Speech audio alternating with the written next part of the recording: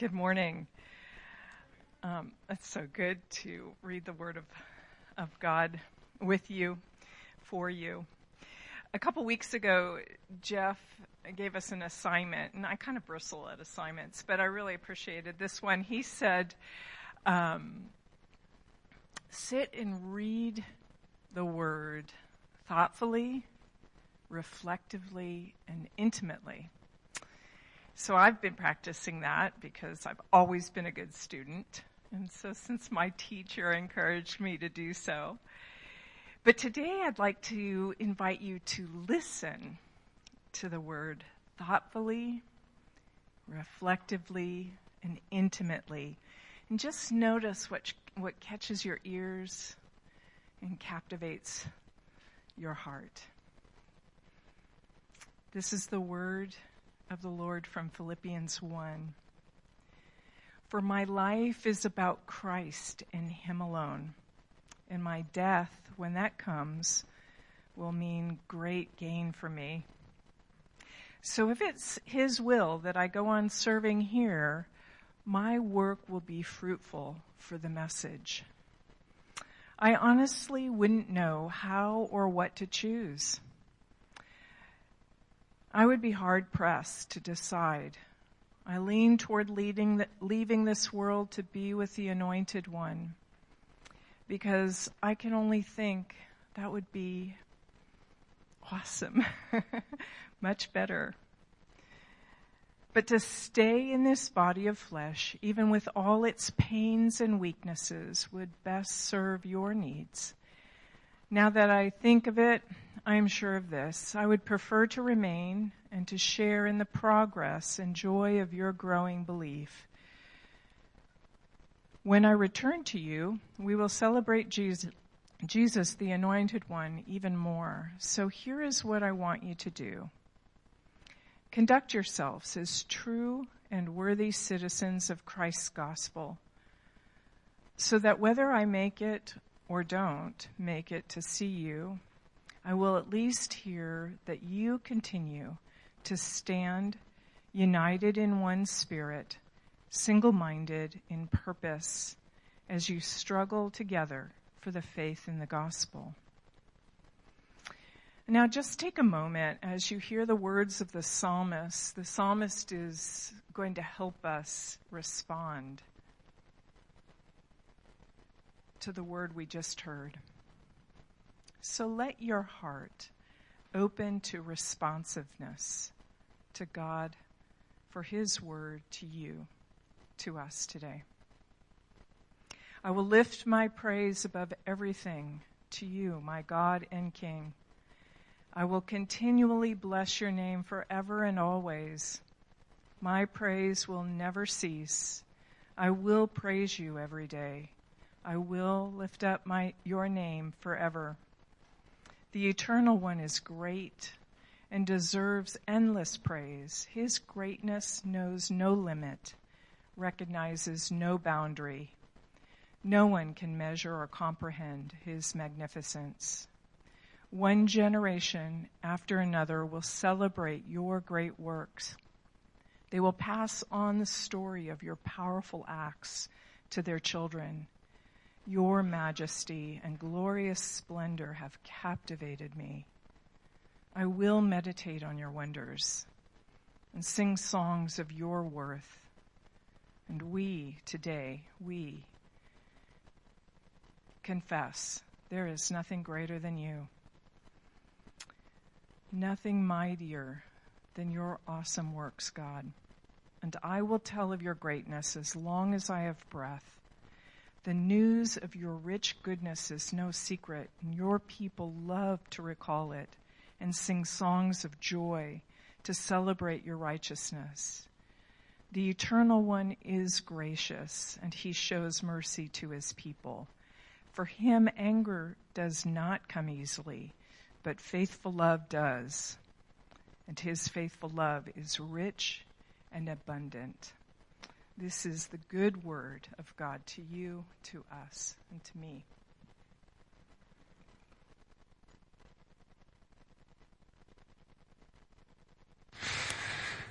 Thank you so much, Beth. The word of the Lord. Good afternoon to you all. It's great to have you guys here. Darby, is your little one with you? No? Next door? Alana. Oh my gosh. So good to see you. Today, we are going to be looking a little bit closer at Paul's letter there in Philippians 1. And I love that translation of Scripture. I love, again, like that feeling of intimacy that comes with it. And hope today that we're invited right into the spirit of it. I think that Paul would probably be a little bit surprised that we're reading his mail, right? He wrote that with a specific group of people in mind. But what you see so clearly in that is just his pastor's heart. He just loves these people in this church. And as we unpack it, we're going to see a little bit about his circumstances he's writing this and kind of the power of how he's setting his mind on the things that matter most. I love in that psalm as well, you see the psalmist writing in response to God, writing in how he reacts to this truth. And so often the psalms are these, what they would call psalms of orientation, setting our hearts on the things that really, really matter. And oftentimes we see underneath some of the layers of those psalms just how disoriented life can become. Sometimes the psalmist has been oriented and lost it. He's grown off course. And one of the beautiful things that the Psalms give us is a reorienting our life back. So much of life we're navigating through and responding to kind of the twists and turns along the way. And what we get with Scripture is this ability to set our bearing and focus and where we've gotten off track to adjust and to become on track. I talked last week a little bit about church values and how this kind of creates an atmosphere here. This is the culture of the church that we're trying to create. And I was suggesting these three to us, that the church would feel like a space that is authentic, a space that is humble, and a space that is deep. I think for me, these have always kind of been values that I've held. And I say that not to suggest that I somehow embody all of these. I hope to some extent I do. But the truth is, when you claim these values as you, like, look at me, I'm so authentic, right? Can you think of a more inauthentic thing to say? Or, I'm so humble, right? You're like, boosh, like just crushes. You burst the bubble of humility just by naming it. Depth, look how deep I am. Like, is there anything more shallow than that? But these values have a way of orienting us towards what is true. Our hearts, where we desire deep down to be. And last week, Bruce Camp, one of our missionaries, was here, and he came up to me afterwards and he's like, Jeff, I thought when you said the values, it was authenticity, humility, and death. And I was like, Bruce, that's so dark. But he was like, but I was thinking about it, like, oh, how cool, right? Like, how important for us to be thinking and remembering that. And while I don't think death is a value per se, it is certainly a good reminder that our time on earth is limited, that each moment we have is a gift, and how this reality, when we see this clearly, can transform the way we live. With time really so scarce, how are we going to invest that? How are we going to spend that on the things that matter most? I'm looking at my friend Jack here thinking, whew, right? You see that. Changes everything. Psalm 90 says, so teach us to number our days, that we may apply our hearts unto wisdom. Understanding that brevity, the few days that we have here, like Scripture reminds us, it's like grass that, quickly grows and then withers. How do we spend that on the things that matter most? As Mary Oliver would say, what will you do with this one wild, precious life? And I was reading this little aphorism from Kevin Kelly. He said, your passions should fit you exactly, but your purpose in life should exceed you. Work for something much larger than yourself. I think that's what I like about these values, is they beckon me beyond myself. That these aren't things that I can just simply attain on my own. I need help getting there. And that we have this God who's constantly drawing us into a larger story, true to our passions, true to our values, but something that takes relying on Him to achieve. And this idea, as we talk about transformation being kind of the point of the class that we're all signed up for here, to be transformed to become like Christ, this helps us to not miss the point along the way. I've told this story before that I had a professor, one of the hardest classes I took in seminary, I was a philosophy major, and we took this class called metaphysics, which is like the thing behind the thing. Like, what is red? Right? Like that kind of thing. This is what philosophers sit around and think about. And it's so like abstract. What are colors? What are numbers? Like, and you're like, oh gosh, your brain kind of fries. And we all try to act like we know what we're talking about, but deep down we're all kind of in the fog. And there was this one student who like spoke during class going like, oh, I think it's like this, this, and this. And the professor who was like, this is like J.P. Moreland, he was like the hero professor at the school at that time, said, oh, John, you've missed the whole point of this class. And there was this like audible gasp, like, like, how terrifying is that? We're like all scarred for John, you know. And then later somebody in the class was like, can we go back and I have a question about something you said right before you told John he had missed the whole point of the class. And the whole class laughs, and all of a sudden JP's like, okay, I'm sorry, you haven't missed the whole point of the class. But I think what a terrifying thought, right? Can you imagine, like at the end of your life, like, oh, you missed the whole point of that class. Like, shoot, like I want to get it right, you know. And I think this is kind of what we study when we come here to church on Sunday, is like, don't miss this. In fact, I love that they moved from the end of the week to the beginning of the week with the church and the day that we gather. It's like setting a course for our week. How are we orienting our lives on what matters most? How are we reorienting our life where we've become disoriented, so that we're spending our time on the things that matter most? And the truth is, this is connected so deeply to who we are, to like our very identity, who God sees us to be. Understanding that helps us value our time when we understand our value. There was this little statement Dallas Willard made one time. I heard him speak, and it was kind of off the cuff, but he just said simply, you are a never-ceasing spiritual being with an eternal destiny in God's great universe. Like, go think about that. You're a never-ceasing spiritual being with an eternal destiny in God's great universe. This is who God sees you to be. And as we have this time here on earth, we have tremendous opportunity to invest this in things that don't perish, but that last forever.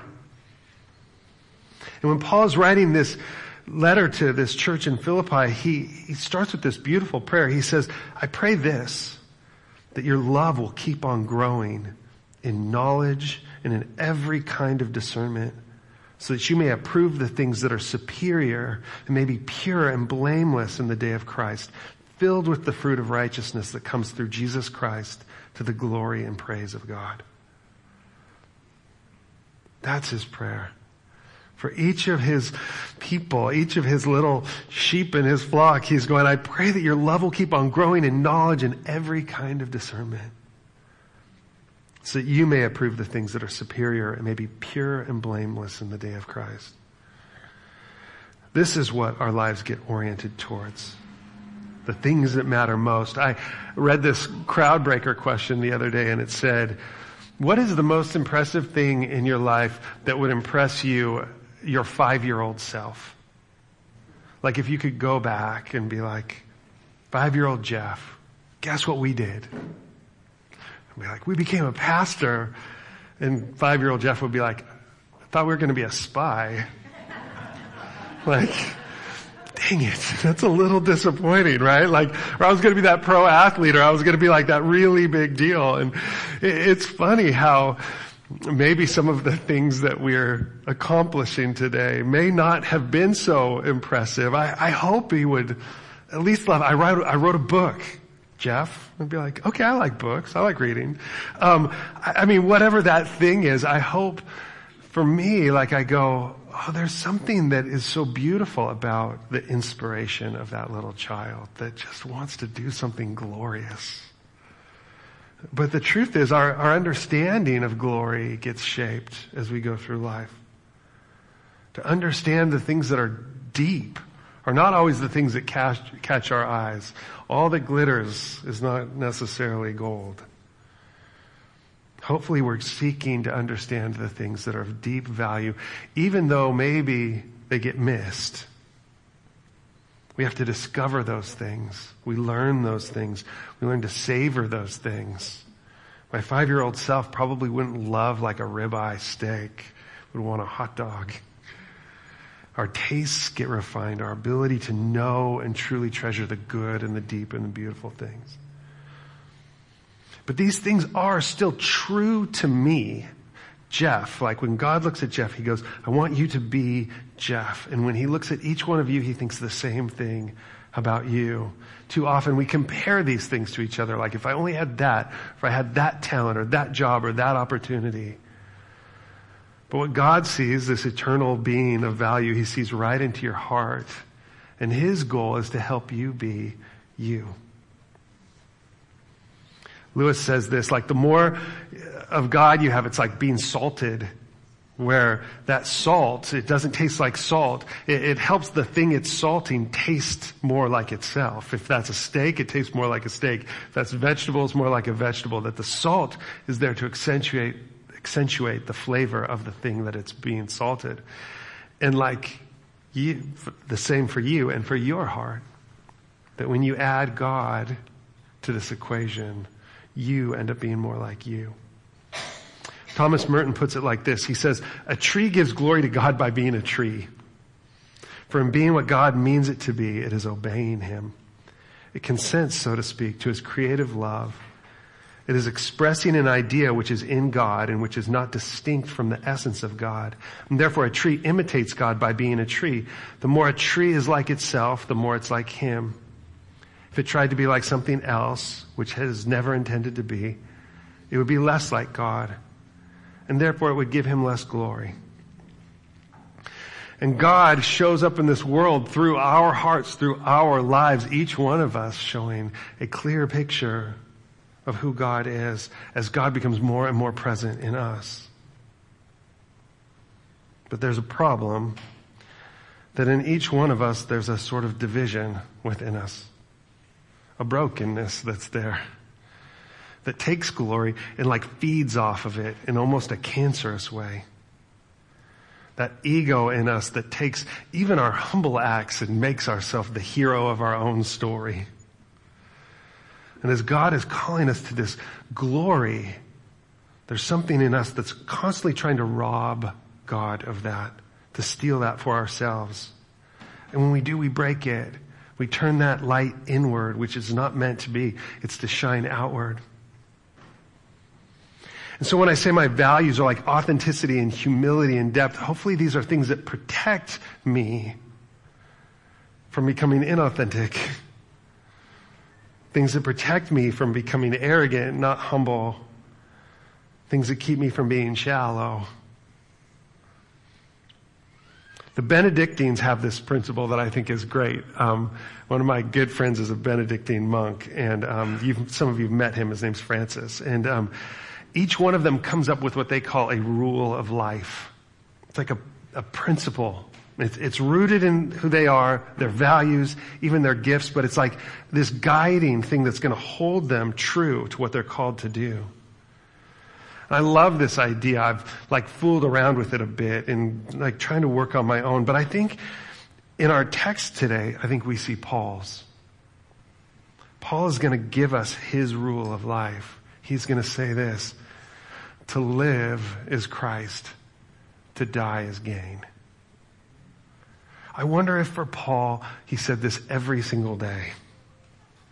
A way of keeping his eyes focused on what mattered most. Keeping his attention on the thing of ultimate value.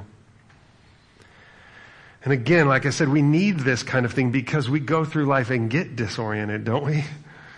And I appreciate this about the Bible, is that it's authentic enough to walk us through these stages of people's lives. Solomon is going to lament like what God has made crooked, who can make straight? Like what an honest statement. Sometimes life, we look at it and go, that doesn't make any sense. Like, God, why did you let that happen? Or Psalm 13, David's honest prayer is like, how long, Lord, will you forget me forever?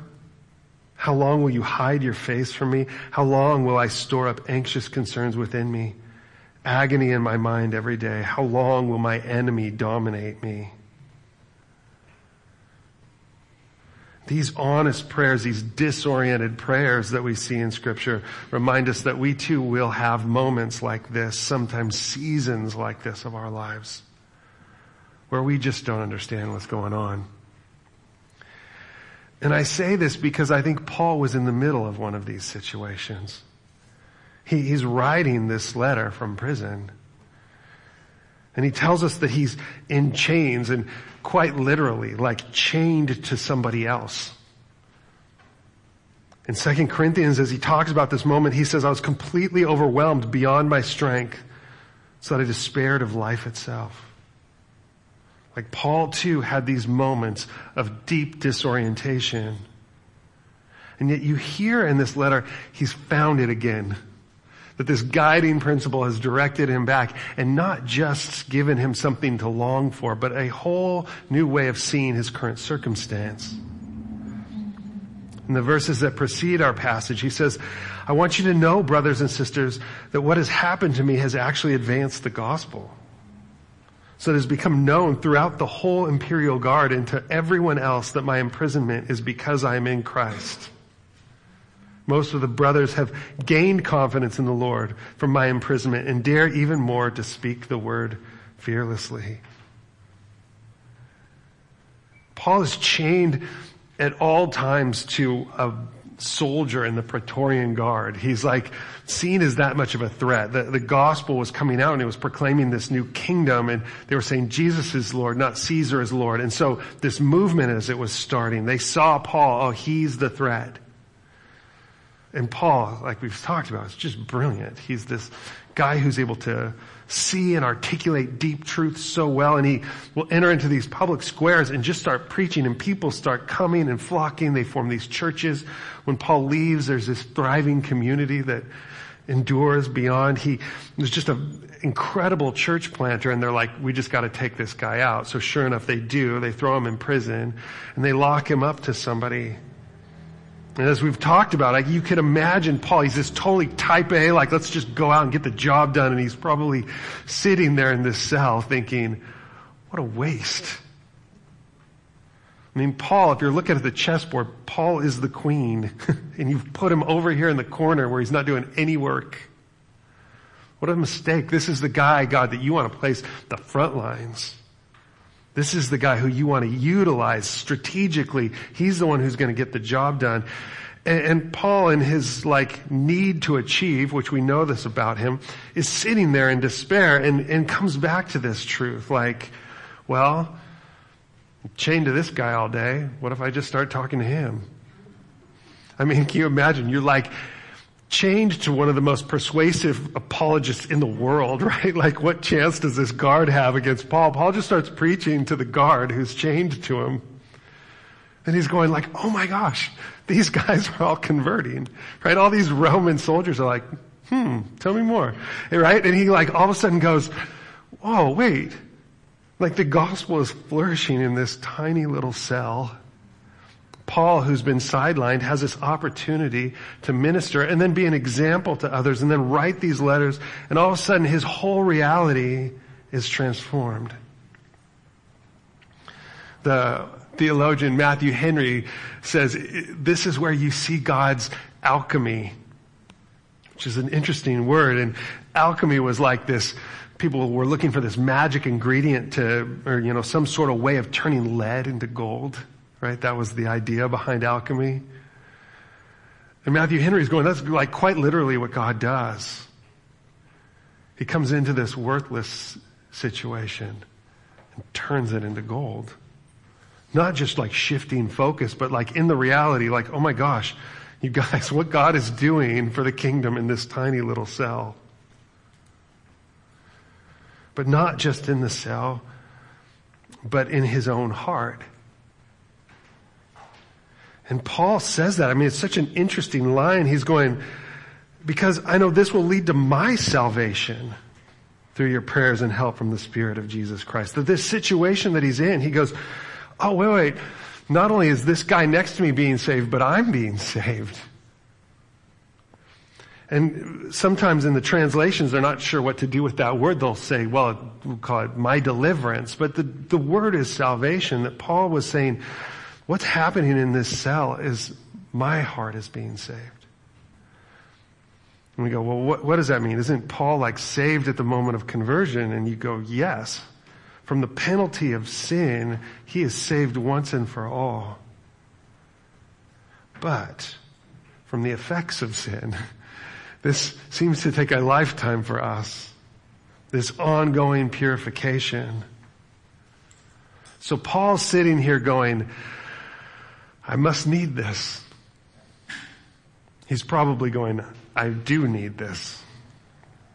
Paul, who has all this zeal, who seeks achievement, who's risen to the top of every single class that he's been involved with, realizes it's not a bad thing for me to have to sit over here on the sidelines and just pay attention humbly and say, God, what would you have me do?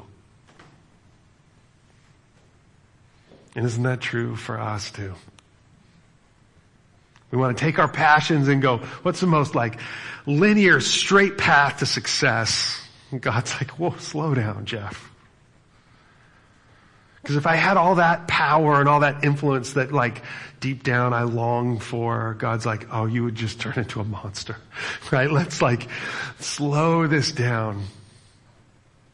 Like God's going to give you just enough to let your heart like surrender and give back and say, not my will, but your will be done.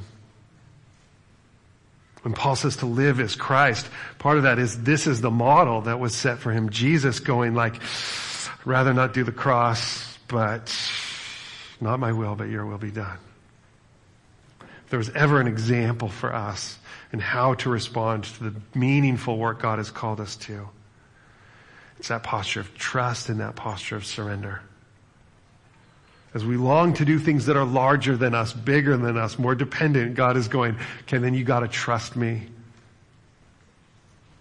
You gotta be willing to step into times that seem crooked to us, that don't make sense, to think like, God, I can see a better way of doing this. Like, let me just take the wheel, right? So to pull himself back into this posture, this is Paul. For me to live is Christ and die is gain. Now, if I live on in the flesh, this means fruitful work for me. And I don't know which one I should choose. I'm torn between the two. I long to depart and be with Christ, which is far better. But to remain in the flesh is more necessary for your sakes. Since I'm persuaded of this, I know I will remain and continue with all of you for your progress and joy in the faith. So because of my coming to you again, your boasting in Christ Jesus may abound. Just one thing. As citizens of heaven, live your life worthy of the gospel of Christ. Then whether I come and see you or am absent, I will hear about you, that you're standing firm in one spirit, in one accord, contending together for the faith of the gospel. To live is Christ and to die is gain. And this is, to me, I think, I love this so much that it's not just to follow in Christ's footsteps, not just to go, well, let's just do what Christ did. Now, of course, that's of deep value and importance. But the truth is, he's going, oh yeah, this is about Jesus. And the truth is, there in that little cell, Jesus is right there with Paul. So often in our despair, we lose sight of that. And in those times, we like just can spiral into like even bitterness or resentment or all of these things. This can go so wrong. How we respond in these situations matters so much. It can purify us or it can harden us. And Paul, by recognizing this, brings Jesus back into the equation, realizes he's not alone. Christ is here. So often when I'm despairing, it's like my vision just shrinks and becomes totally myopic. All I see is myself, my problems, my fears. Poor me. So that question, where's Jesus in this circumstance, is incredibly helpful in pulling our gaze back and going, oh, you're right here. And Jesus, when he endured the cross, we're told, did it for the joy that was before him. That for Jesus, this was all about restoration of relationship, and that joy is you. This like longing for you. And sure enough, even in the midst of whatever hardship you're in, Jesus is going, no, we can do this together. Like, my yoke is easy and my burden is light. And so you see here, Paul is reorienting his life back in focus on what matters most. But that thing that matters most is there with him and will one day be made complete. That intimacy is the thing deep down that he longs for. That joy, that security, all of those things, that's what anchors him. And he knows that's what awaits him. He's being like pulled towards it into eternity. And there's part of him that's like, I just want to be done. But he's looking at his friends and he's going, okay, not yet, because that joy for God and that joy for them, it's all interconnected. That love that he has for God, he takes and he gives to them and finds that joy there. As he's writing this letter, I'm sure his heart is filled with joy. How important for us that wherever we are, we're not just getting stuck looking at our circumstance, but able to see God with us. But then to turn towards God in that space to receive that strength that comes. I think some of the most intimate times I've had with God have been in times that were really hard, really difficult, where all of a sudden it was like, finally it takes that much for me to kind of cry out, and then all of a sudden you realize, oh, God is here. That's the alchemy. That's the transformation. It transforms this space that we're in to sacred ground, transforms our heart into a heart that's surrendered, transforms our lives in that we start affecting everything around us with that presence. And this work, Paul's going, it's light and it's momentary, the struggle. But it's doing a work of the greatest value. He says in 2 Corinthians, we're afflicted in every way, but not crushed. We're perplexed, but not in despair. We're persecuted, but not abandoned. Struck down, but not destroyed. Therefore, we do not give up. Even though our outer person is being destroyed, our inner person is being renewed day by day. For our momentary light affliction is producing for us an absolutely incomparable, eternal weight of glory. So we do not focus on what is seen, but what is unseen. For what is seen is temporary, but what is unseen is eternal. Once again, reorientation back to what matters. With this God who looks right into our hearts and sees just who he made us to be. I love that story of Gideon where he's this like cowardly farmer down at the bottom of a well threshing his wheat for fear of being seen, and an angel comes and says, mighty warrior. Like God, when he looks into our life, he sees who we're becoming. He sees who he's made us to be. I didn't read this in the first service, so this is the bonus here. But this is from Henry Nouwen. He says, I know that the fact that I'm always searching for God, always struggling to discover the fullness of God, always yearning for the complete truth, tells me I've already been given a taste of God, of love, and of truth. I can only look for something that I have, to some degree, already found. How can I search for beauty and truth unless that beauty and truth are already known to me in the depth of my heart? It seems that all of us as human beings have deep inner memories of the paradise we've lost.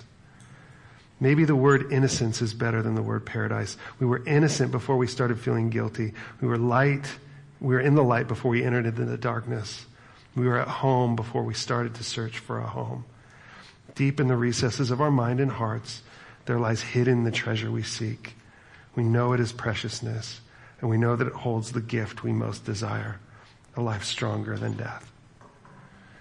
This is like the weight of glory. That word glory in the Hebrew means weight.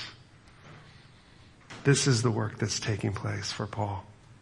That there, in the middle of this prison, Jesus meets him and transforms his heart more and more fully into the kind of glory that will remain. As he says, our light momentary troubles are achieving for us an eternal glory that far outweighs them all.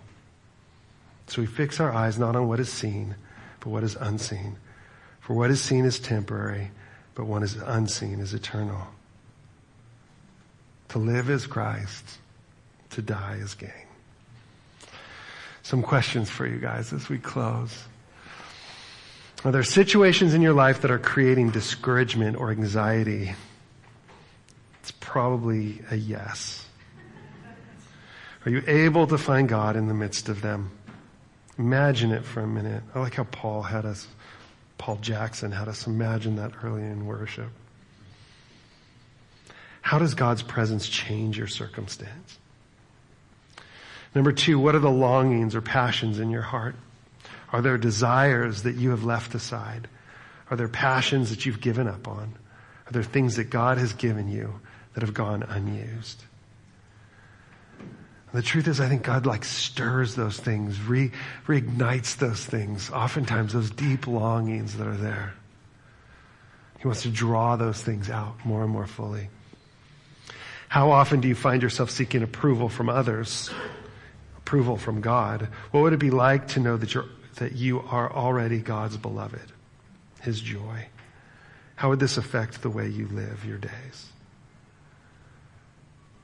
A friend of mine just shared that he had this dream and God was speaking to him in this dream. And I said, well, what did God say? And he said, we love you so much. It's it's so beautiful. And an assignment, sorry, Beth. It's optional. But do you have a rule of life? Spend some time this week and think about what yours might be. Maybe it's a scripture that you hold to and go, this is it. All things are possible. Through Christ, all things are possible. Whatever that is, ask God what He thinks that rule should be. Would you stand with me? Sure appreciate you guys. Thanks for being here. We've got sandwiches afterward. We're going to stick around and just eat together. And if you'd like prayer, you can come down. We'll pray with you. But I want to leave you all with a blessing. And Darby, I want to meet your baby girl. But I pray that God would bless you and keep you. God would make His face shine on you and be gracious to you. And that God would lift up His countenance on you and give you peace. God bless you guys. Thanks for being here.